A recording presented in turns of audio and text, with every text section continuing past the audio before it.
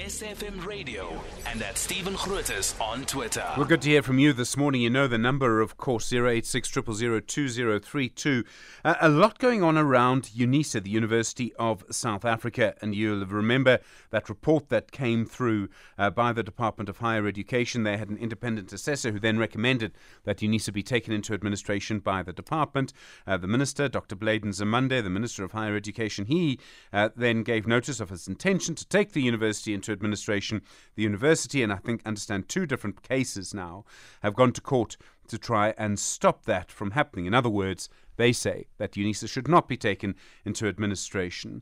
Well, various people support this, various people oppose this.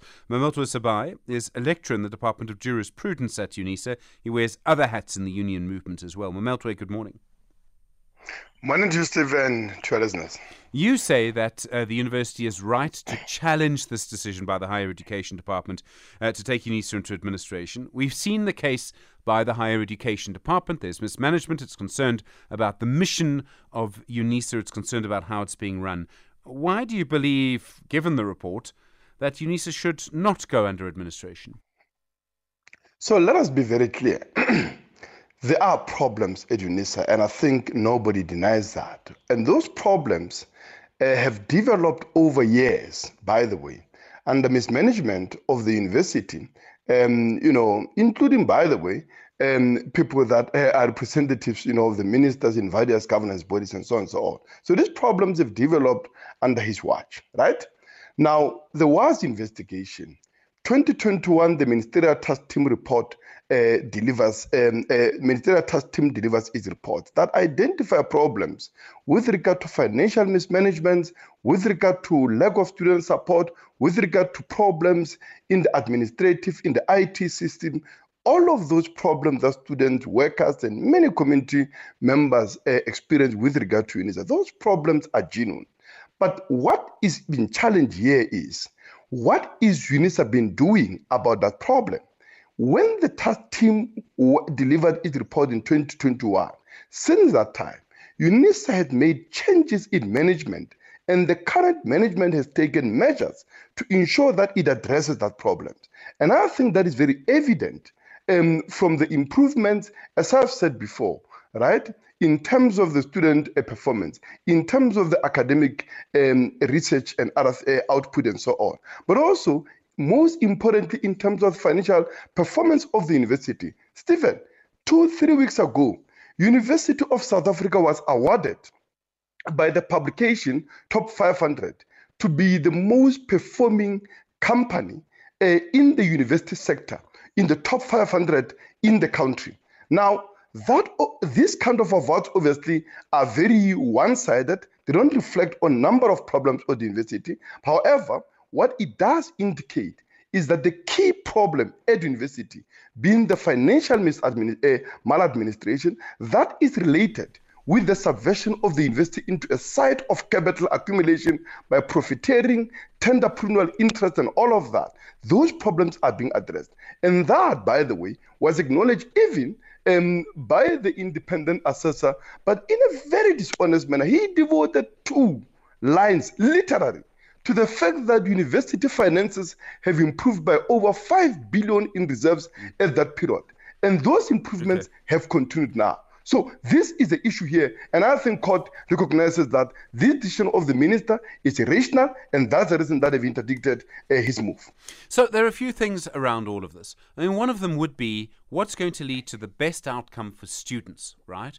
And for you to be right, it would mean that the university's current management has to be able to fix itself, has to be able to change the direction. If it can't, then the Higher Education Department needs to intervene. So do you believe then, Mametlwe, that the current management can fix the problems, and will that lead to the best outcome for students? Absolutely. And let me just address 2 issues here. One is the fact that when the minister says that the university must be placed under administration, one of the things that interestingly he refers to, he says that this management, which was appointed after Ministerial Task Team has already identified a lot of these problems, is in breach of supply chain management policies. And what does he mean by that? I've given an example about the fact that these managements have terminated tenders and are now procuring, for instance, support, right? Tools of trade like ICT equipment, laptops, and all those things and so on, through cash advancement to staff like me, who then go to an open shop to go and buy, right, those laptops and so on. That decision saved the university over 400 million. The minister says that measure was wrong. This must be taken back to the tendering process. And South Africans have got to ask themselves, this is a government of the party which Ed Bujanala, for instance, spent 2 million on 2 laptops. When they insist that tendering is the best procurement, you've got to be able to say this is a context and this is a perspective.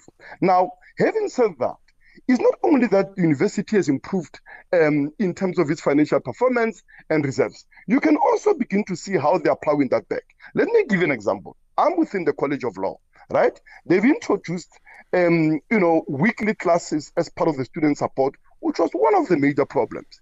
The subject that I teach, that is professional ethics, it has improved pass rates by 90% in the first semester as a result of that particular support. Obviously, that came with its own problem. What are the problems? Problems is that the staff now is overworked because the current staff complement wasn't meant to provide that kind of support and so on. But even there, they're addressing it. The College of Law currently has advertised over 50 academic posts, professors, associate professors, senior lecturers, and so on. So what does that tell you? It tells you that this management is beginning to plow back some of those monies that are being saved from the misappropriations and others into the academic project of the university. And I'm there to argue that that is a real reason that you are beginning to see improvements that, by the way, has been testified not only by the awards that I've just mentioned now with regard to the financial performance, but also the Council of Higher Education's own internal audits have given UNISA recommendations on the most important areas of its standards, but also international rankings of the university, and even Department of Higher Education and Trading's own research output report, by the way.